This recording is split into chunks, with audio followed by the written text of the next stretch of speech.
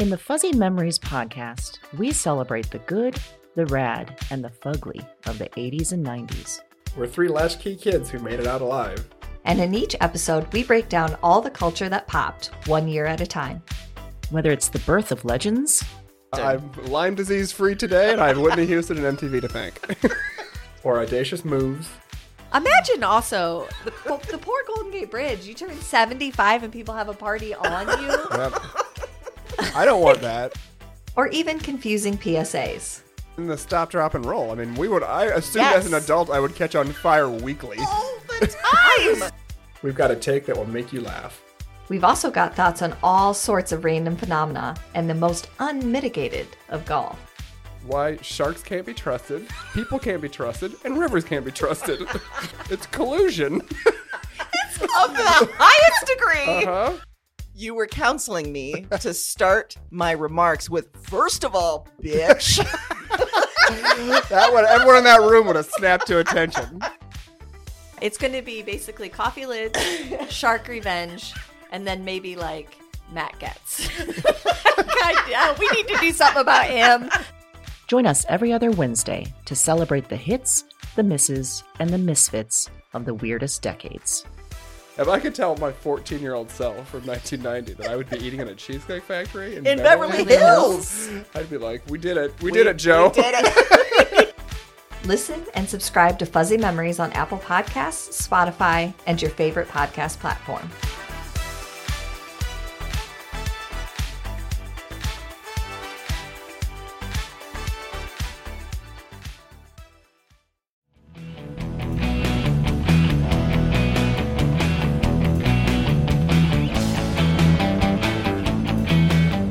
Hello, and welcome to Broads and Books. I'm Amy. And I'm Erin, and this is a special Broads and Books bonus episode. Today on the Broads Talk Books with, we've got Chelsea G. Summers, author of A Certain Hunger. Which, let's be honest, Yeah. was the doozy of all cannibal books. Yeah. If that's a thing. If there is such a thing, then it would be the doozy of them all. It Yes. really deserves its own category. It really does. The cannibal category in the bookstore. Yes. Yeah, and if not, there should be, because this was like foodie, murder, deviant heaven. Just like a was. holy trinity of those three things. Just perfection, really. If you could say that cannibalism is perfection, it would be this book. So to say we were pumped for this interview is probably putting it mildly. Real pumped. So pumped. Very pumped. And man, did she deliver. Chelsea was hilarious, surprising, wonderful. It was just everything. It was great. We talk about her goth relationship with a few childhood books, how she's looking for murder and magic in her reading, which celebrities she thinks would love her book, and how she can't wait to pet her book in a bookstore. And by the way, update on that. Like, since the did. interview, she got to go to a bookstore, pet the books in the bookstore. And from the pictures, I'm hoping it was as fulfilling as it should have been. Yeah, Because absolutely. we both agreed that book feels nice. Yeah, feels real nice. So there's so much wit and humor in this interview. You're going to love it. And we've put all the books that Chelsea mentions in the show notes so you can add them all to your TBR pile. And now, here's our interview with Chelsea G. Summers.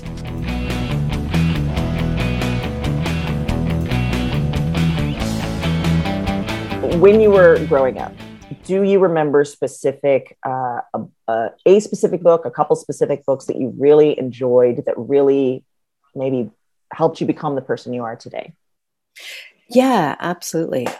Probably the most formative set of books were the Wizard of Oz books, which I read on kind of infinite repeat.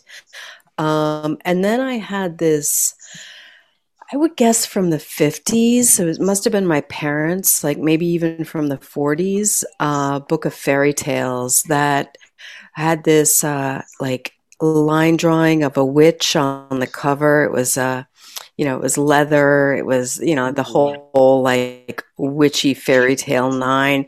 And it was, it was the original Grimm's. And that I probably didn't read as much as the Wizard of Oz, but I had a very fraught relationship with this book as an object as well as as a book. I was deeply disturbed and massively drawn to it. So I would carry it around with me and periodically like hide it in the woods for a week because it started to freak me out too much. And then I'd go back and like uncover it from this like mossy area, and it would be perfectly fine and pristine and no bugs or mold or anything, and bring it home and start reading it again. And so I had I had this incredibly vexed relationship with this book. And then I guess the third text would be Hamlet. Ooh. My mom was a costumer, and my biological father did lighting design. So, I was born when my mom was like 19. So she was still really into all of that stuff, and she was graduating college when I was a little kid. So we did a lot of, and of course she was an English major.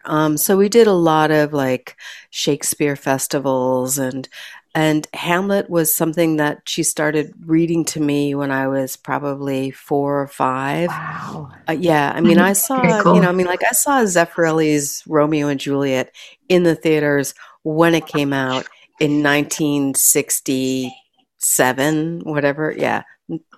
So, I mean, it was very much a no holds barred with the bard. And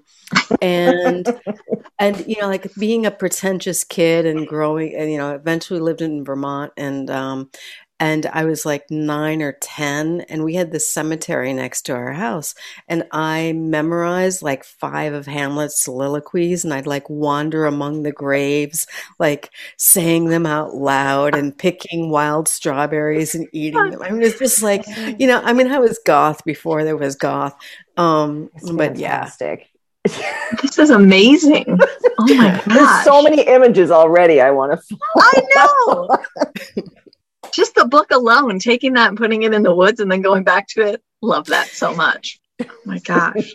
Well, one of the other things that we've talked about a few times on the podcast is that at different points, readers have mentioned that a classic maybe impeded their reading progress. They struggled with it, or it was presented too early. Do you remember a classic that you struggled with? Yeah. So, both of my parents were and still are enormous readers. And they gave me Pride and Prejudice and Sense and Sensibility when I was like 12. And I started it, and I was just like, oh, fuck this. Like, I'm just like, no way am I reading fucking Austen. Like, what is this shit? But kind of ironically, like the same year, it might have been like my 13th birthday, my dad also gave me Marjorie Morningstar. Like, what? Yeah, so I was 13 and I read Marjorie Morningstar. I'm like, this is awesome. And it completely messed me up for like decades. And for a long time, I was just like walking around like, I'm so, here I am, like 14. I'm like, I'm so full of potential and it's just wasted, like... Man, like, you were an interesting kid. Yeah. I spent a lot. I was an only child, so I spent a lot of time by myself. But yeah, so then there are other books like as I got older that I feel bad about, but I've never finished. Like I have never made it past the first chapter of Moby Dick, and I never will. That's ours. I mean, I don't care. Yeah. That's I don't care how many people tell me it's amazing. I just I don't like Melville. I don't like anything about Melville. Nothing about Melville is good to me. And, and bless everybody who enjoys it. It's just not my jam, and they can knock themselves out. That's always the one that we talk about when we talk about this, because my absolute least favorite, kind of author of classics, however, and this I discovered in graduate school because I managed to steer clear my entire childhood, is James Fenimore Cooper. James Fenimore Cooper can suck my whole asshole. He is such a poser, phony, full of shit, like bullshit, white male author writing all of his Natty Bumpo stories from the comfort of his Paris apartment. Like, eat me. Like, just, yeah. that is really how we should describe all the white male canon, Erin, is just suck my asshole. Yeah. You can suck my entire asshole. Yeah, Not the part, entire the one. entire Yeah. thing. Yeah, because- I mean, to quote Jay-Z, yes. yeah. Yes. Yes. Mm-hmm. Mm-hmm. Well, thinking about, okay, so there were some books that really, struck a chord with you. There were some that you struggled with, obviously, but are there some when you were younger or as you got older that particularly made you think, I want to do this. I want to write. I want to be an author. I think I wrote my first story, which was a highly plagiarized book.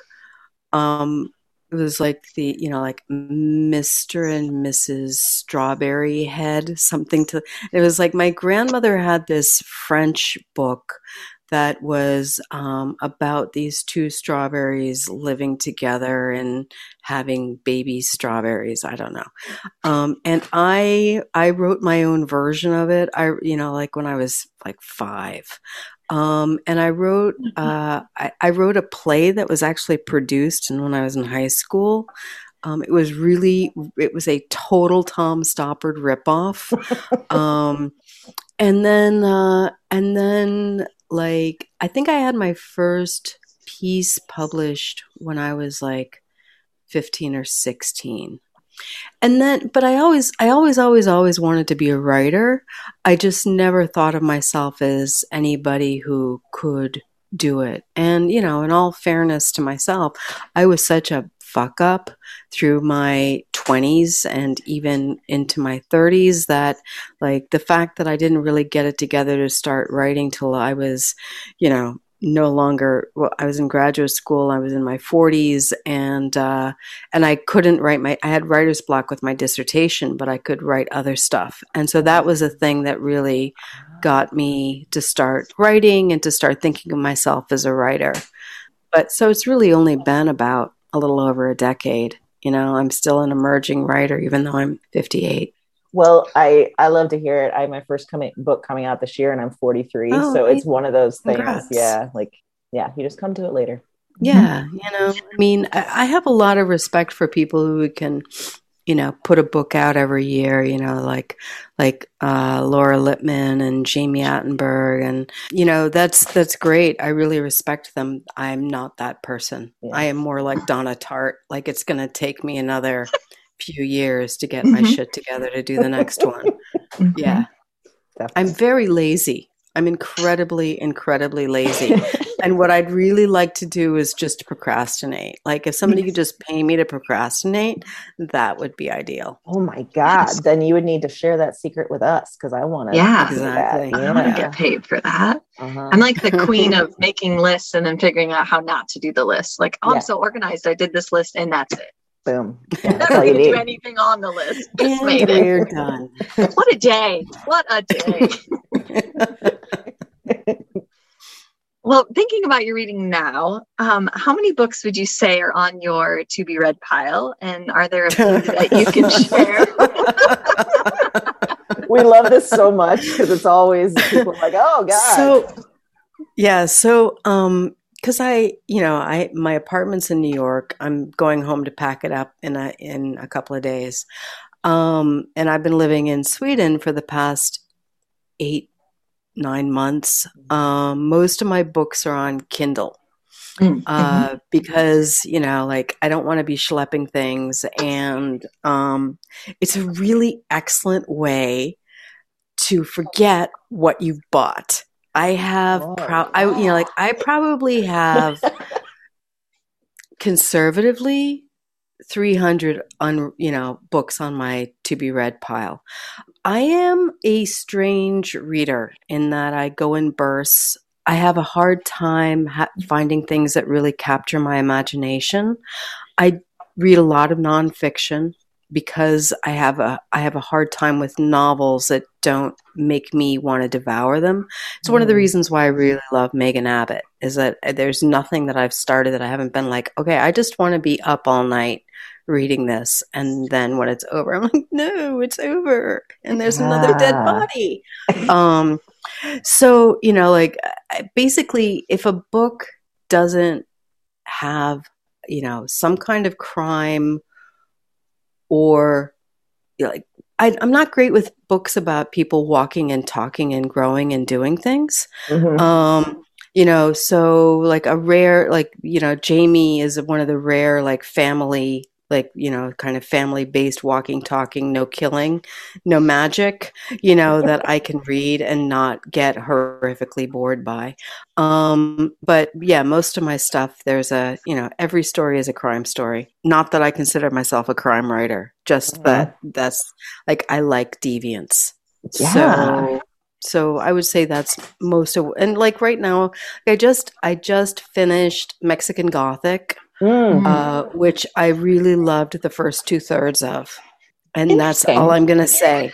Like I loved the first 2/3, and then, because I don't want to. Bummer. For people who haven't read it, I don't want to like rip the rug out. So, and now I'm reading this nonfiction book called Don't Call It a Cult, about the NXIVM, which of course is really, I'm just, like cult writing is just like, oh, please let me just, dive into a pool. Yes. It's just really, it's very weird.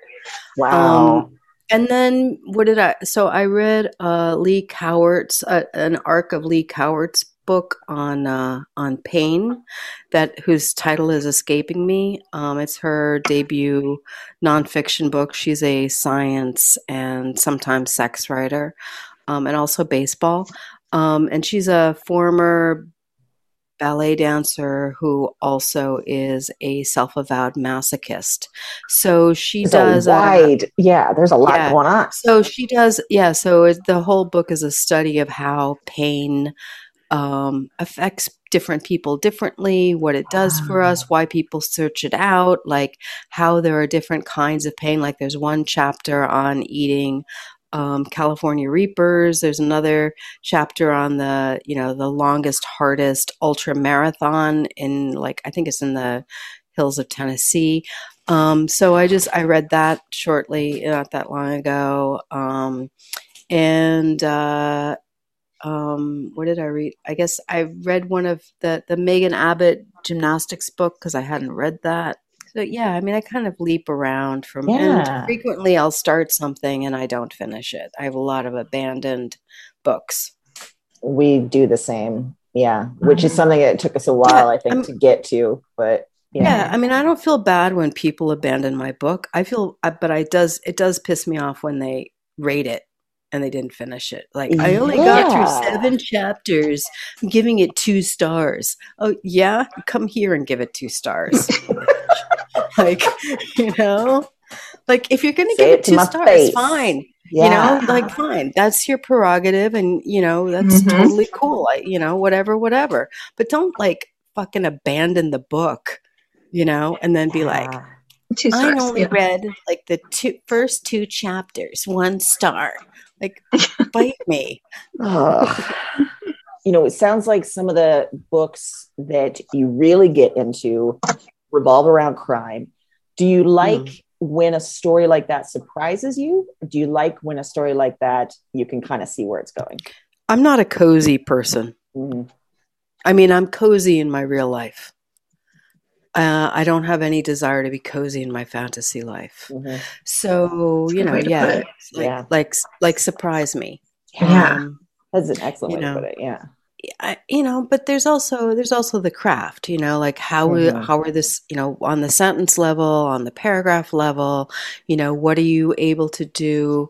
And, if it's fiction, like how are you able to tell the story? Like what's the narrative arc and what works in it? Like, how is that captivating? Like what's, I tend to think of books in terms of having shapes like buildings, or personalities like interiors of rooms. So like, what is it that what's the building feel like when I'm in it? How do the rooms telescope? How am I moving from one room into the next room? Like, or like a road trip, or so I am interested as well as, it's not just the story, but it's also like on the micro level and also on the macro level. I didn't do an MFA, like I didn't have any, I did graduate school in literature, but I think my last like creative writing class was, I don't know, at some point in the 90s. So I don't have formal training in how you put together novels or stories. So I do, when I read, a lot of times I'm also reading on the secondary level for craft. Yeah. Is there a book recently that you feel like has surprised you, either craft wise or just narrative wise? What happened? I read the Alma Katsu's Titanic book not that long ago. I forget what it's called. And I really liked her ability to blend historical fact with a supernatural element. Yeah. And that was unexpected. I wasn't really sure what I was getting when I went into it, but I really thought she did a really fascinating job with that.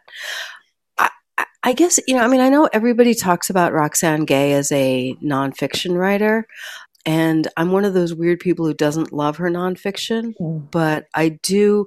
Like Untamed State was one of the most beautifully crafted, wonderfully put together books that I have read in the past decade, and I probably think about it a few times a week. Wow. That was a book that really left an impression in terms of the narrative and the plotting, and how it all dovetailed really seamlessly with the character. So yeah, I would say that was one of the ones that's impressed me the most in recent history. Yeah. Well, as we told you, we recommended A Certain Hunger in a recent episode. And wondering, especially with this conversation around the books that you like and the books that you take things from, were there specific authors or books that you think particularly inspired your writing of that? Yeah, there were two. I mean, I wrote about in the acknowledgments. Yeah, there were two that absolutely, like I read very early on in the writing process and then just sort of let it stew in my unconscious. And those were Eat, Pray, Love. And I only got through Eat and Pray, and I bailed before Love. It was just like, I have had enough. This is what I got. I got the eat part, I got the pray part, and now like I'm done. I actually owe a huge debt to Elizabeth Gilbert, not just because of Eat, Pray, Love, which I hated, but because she did a TED Talk on, and I can't believe these are words that I'm putting together in something that can be recorded. But she did a TED Talk on creativity and her anxiety about writing something after Eat, Pray, Love. And everyone was like, "Ooh, Eat, Pray, Love, so big. What are you going to do next?" She kind of went to the Greek model and talked about the daemon. Like if you are creating something and it's bad, well, it's your daemon, and if it's good, well, it's your daemon. So you are divorced from the actual, creative product. You are like you're channeling it. And I found that super duper helpful. And I put it together with like his dark materials. And so every time I sat down, I imagined a red-bearded vulture next to me, my daemon, who would tell me what to write next. And then the other, I should say, like, Elizabeth Gilbert has written some of my favorite pieces of journalism. She, her Coyote Ugly piece. She wrote a piece on, it was a profile of a winemaker that Serge Hauchard, whom I adore. He died a couple of years ago. And then the other book was American Psycho, which I had read when it first came out, because Bret Easton Ellis and I are about the same age. So it came out, I read it, and then I read it again as I was going to write this book in I think it was the summer of 2011. And then I didn't go near any American Psycho media, not the movie, not the musical, not the serial, not the action figures. Yeah. Was there actually a musical? Oh yeah. There was. Oh my God. Oh yeah. No, there really Didn't realize was. that. Oh, I yeah. didn't know that. No, I'm not. Oh, I am not. Why I would never kid about an American Psycho musical. You can look it up. Yep, just checking. Yeah. I'd never kid about it. Here to help. I'm still back on the Eat, Pray, Love. I want that quote to be on the front of the book. I got through Eat and Pray, but failed on love. Yeah. Oh. I mean, I don't really do well with fiction for women or books for women. I don't care. Yeah. I don't care. My vagina does not read. That's true. Yeah. That's very true. Yeah.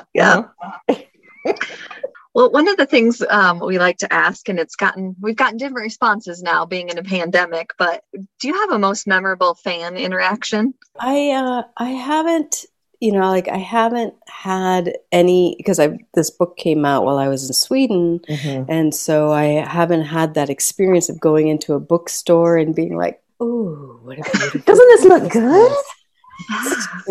That this book that I wrote. And because of that also, I haven't had any, they haven't had any, events. Yeah.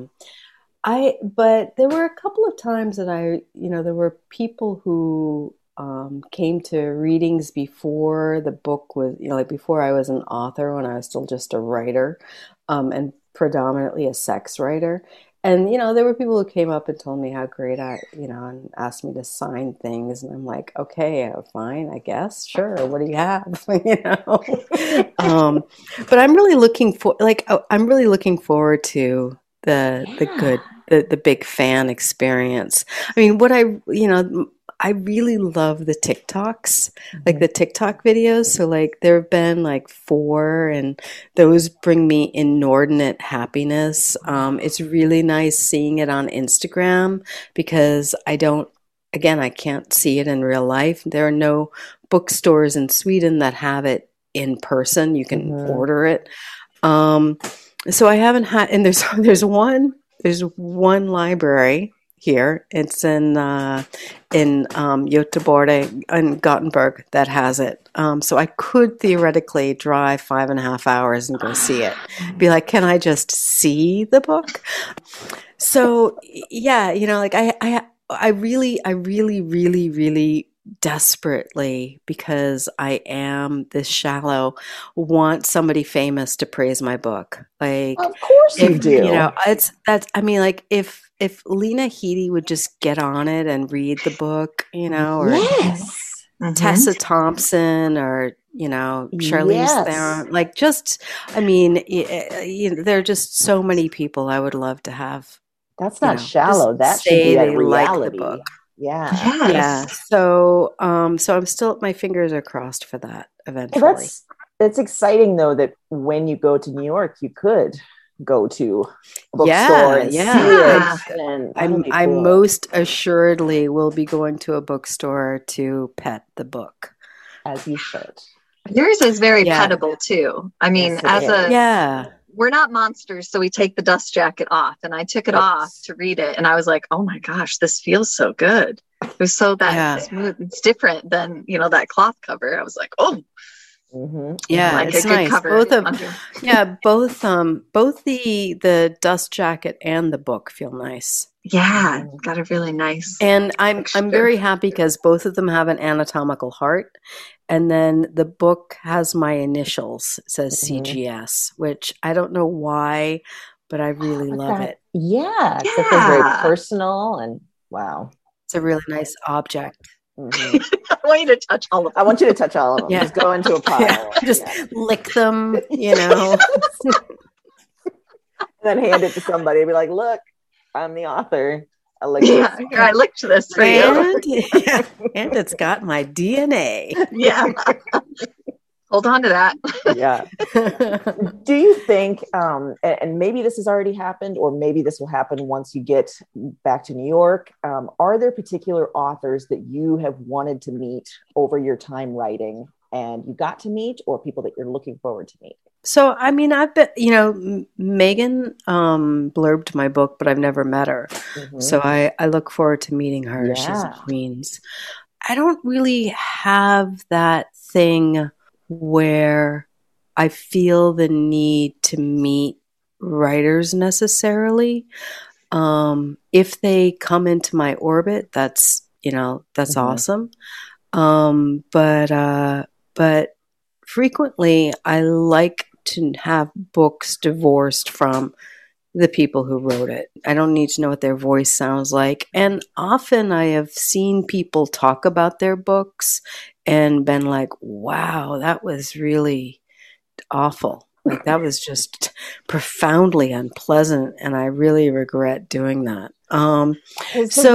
Yeah. Yeah, it's a risk. It's a risk. And I'm very fortunate to have writers whom I wildly respect in my life who are good friends. Like Sarah Weinman, who's just been on your show, is a friend of mine. Yes. And Molly Crabapple is a really good friend of mine. And, like Laurie Penny is a really good friend of mine. And, I'm very fortunate to have people who are writers that, I can text at most hours of the day. Mm-hmm. Yeah. And I think if you don't live in New York, if you don't run in a certain, kind of circle, like Twitter circle, it can be harder.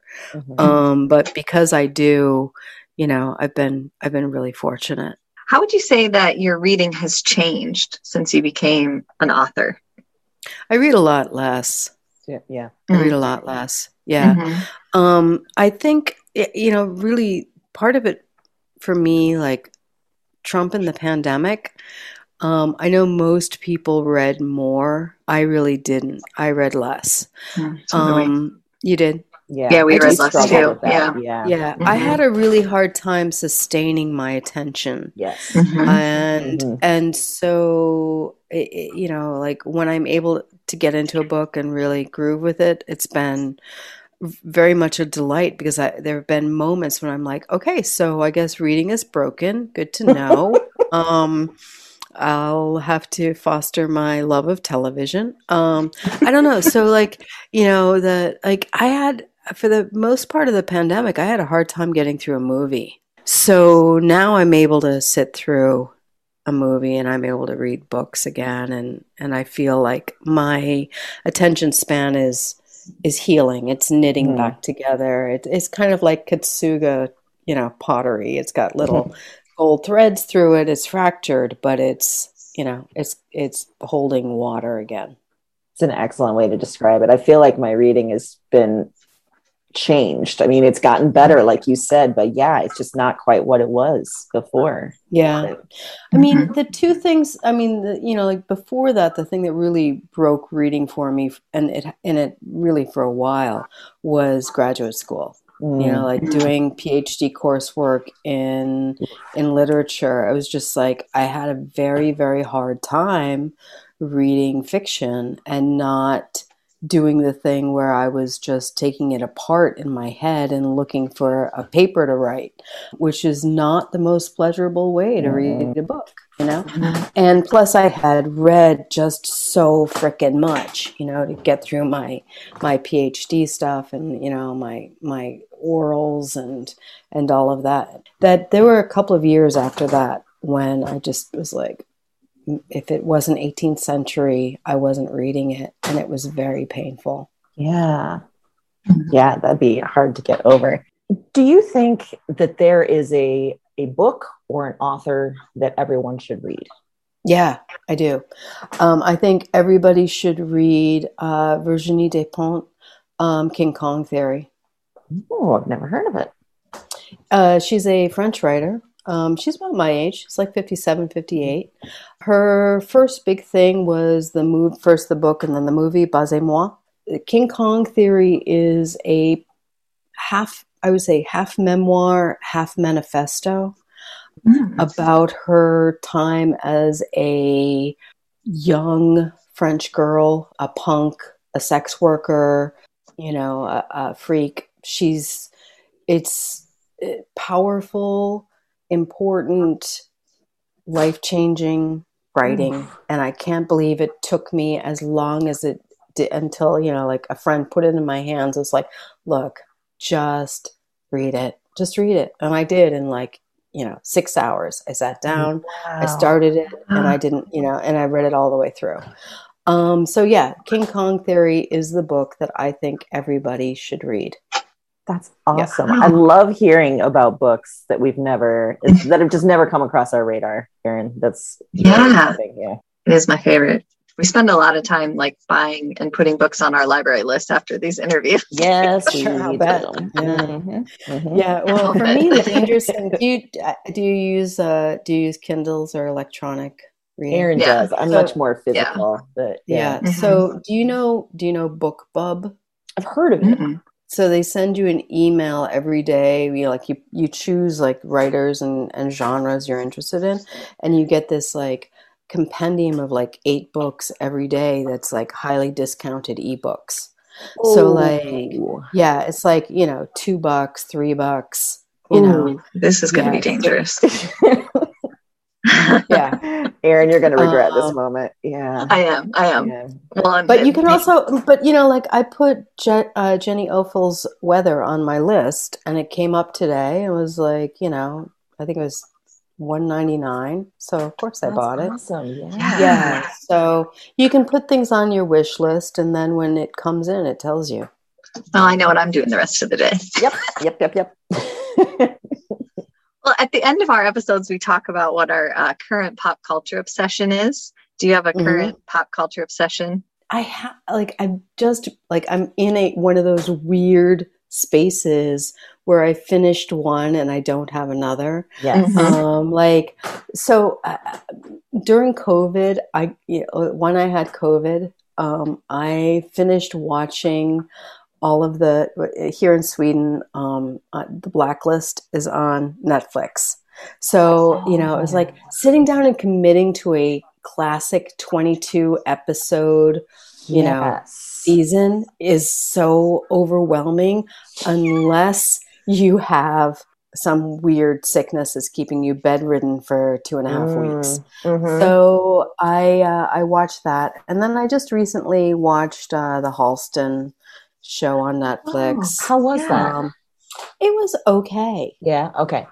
I've been seeing middling reviews. Yeah. I mean, kind of the best things about it are the clothes and certain things that really evoked a time period and a moment for me. There's one scene where Ewan McGregor's Halston is just covering his face in Clinique liquid bronzer. And every gay dude I knew in the 80s just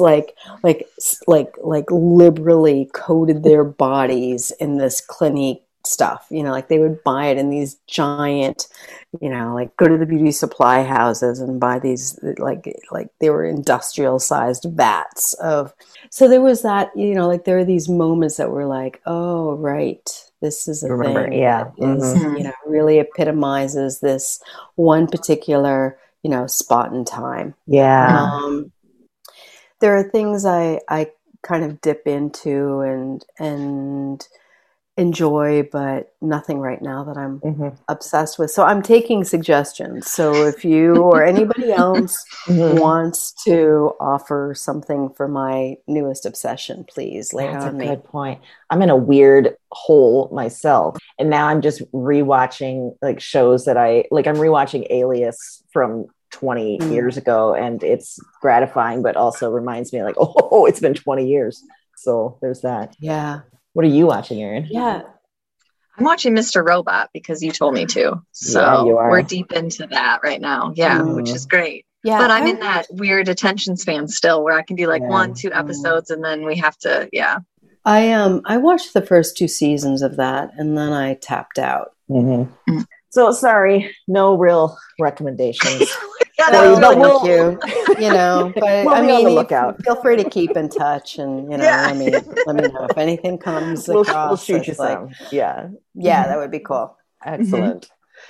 Well, those were our questions, Chelsea. This was so much fun. Thank you so much. Yeah, thank for you. joining us. Thank you so much. Thank you for liking the book and recommending it. It really means a lot to me as a debut author, and with a small press, and it coming out on December 1st, and Weird Time for Books. Yes, So but I can't wait great. until you can see it in bookstores Yes. and touch and lick and do all the things you want to do. Yeah, there will.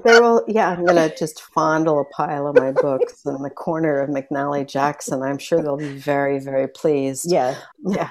Who's that in the The corner? Strand will Oh, come it's up. the author. Yeah. Yeah. Yeah. It's, Oh, yeah, that's normal.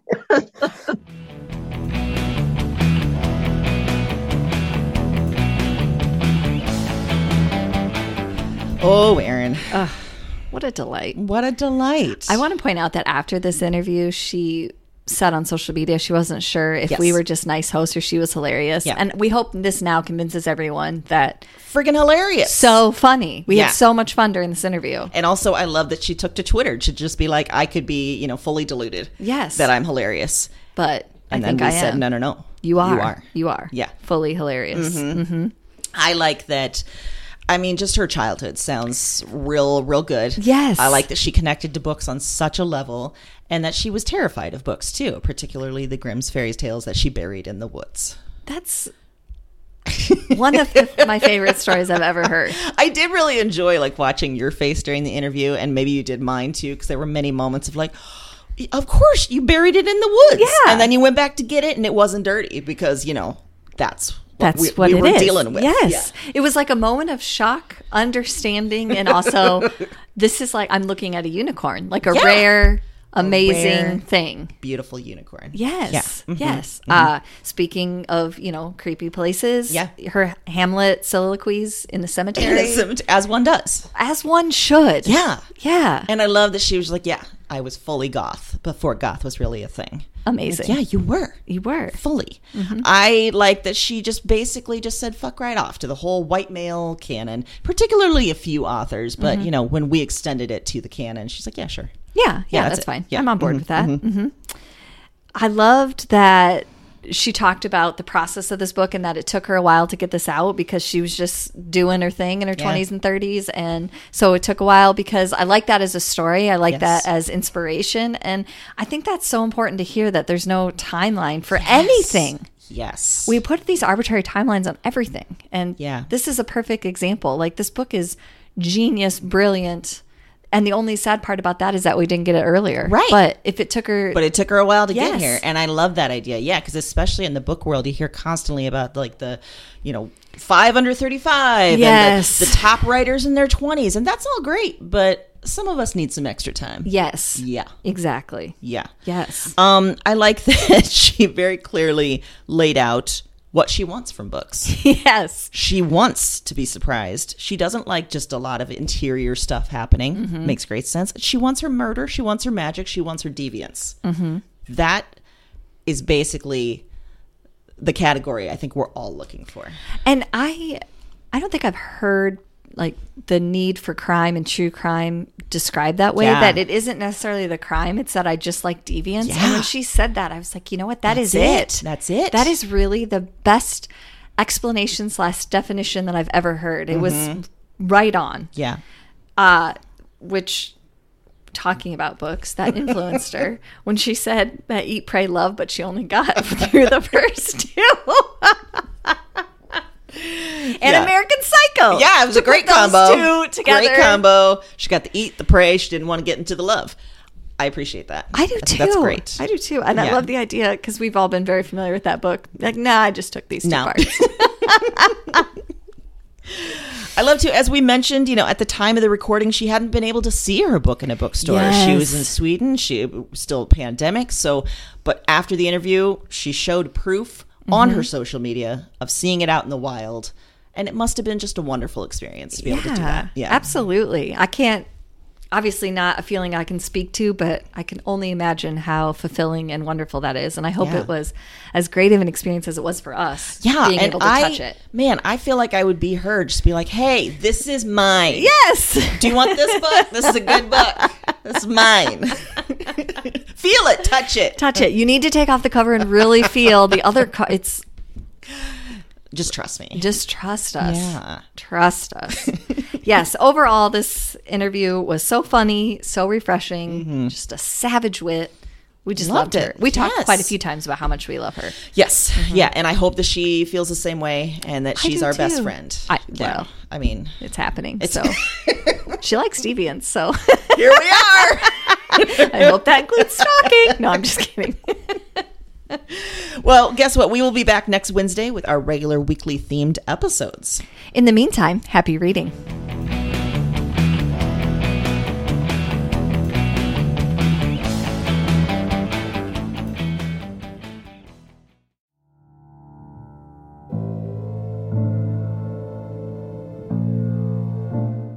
I'm up again. Same night, another dream. Before trying this recording thing, I didn't remember much of anything of these dreams. I didn't remember much from any of the women. And one night of doing this, and it's broken things open. The dreams they're in me, and they're coming out of me, and talk to me. I am not broken. I am the most whole, most real. Cause their despair. I wait for the word. Witch. Look at the mad woman in her cage. She was a woman with holes inside her. That was the heaviest factor, the final evidence, the heart of the issue. Somehow, you understand this. You hear me. Wherever you are, whatever this is, you... This isn't a dream journal anymore. It's not. It's just fact. Because now this is some sort of record. What are these dreams? Maybe there's a better question. Who are these women?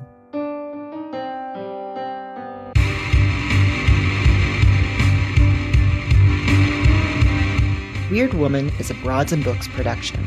All 9 episodes are available January 10th. Listen and subscribe to Weird Woman on Apple Podcasts, Spotify, and your favorite podcast platform.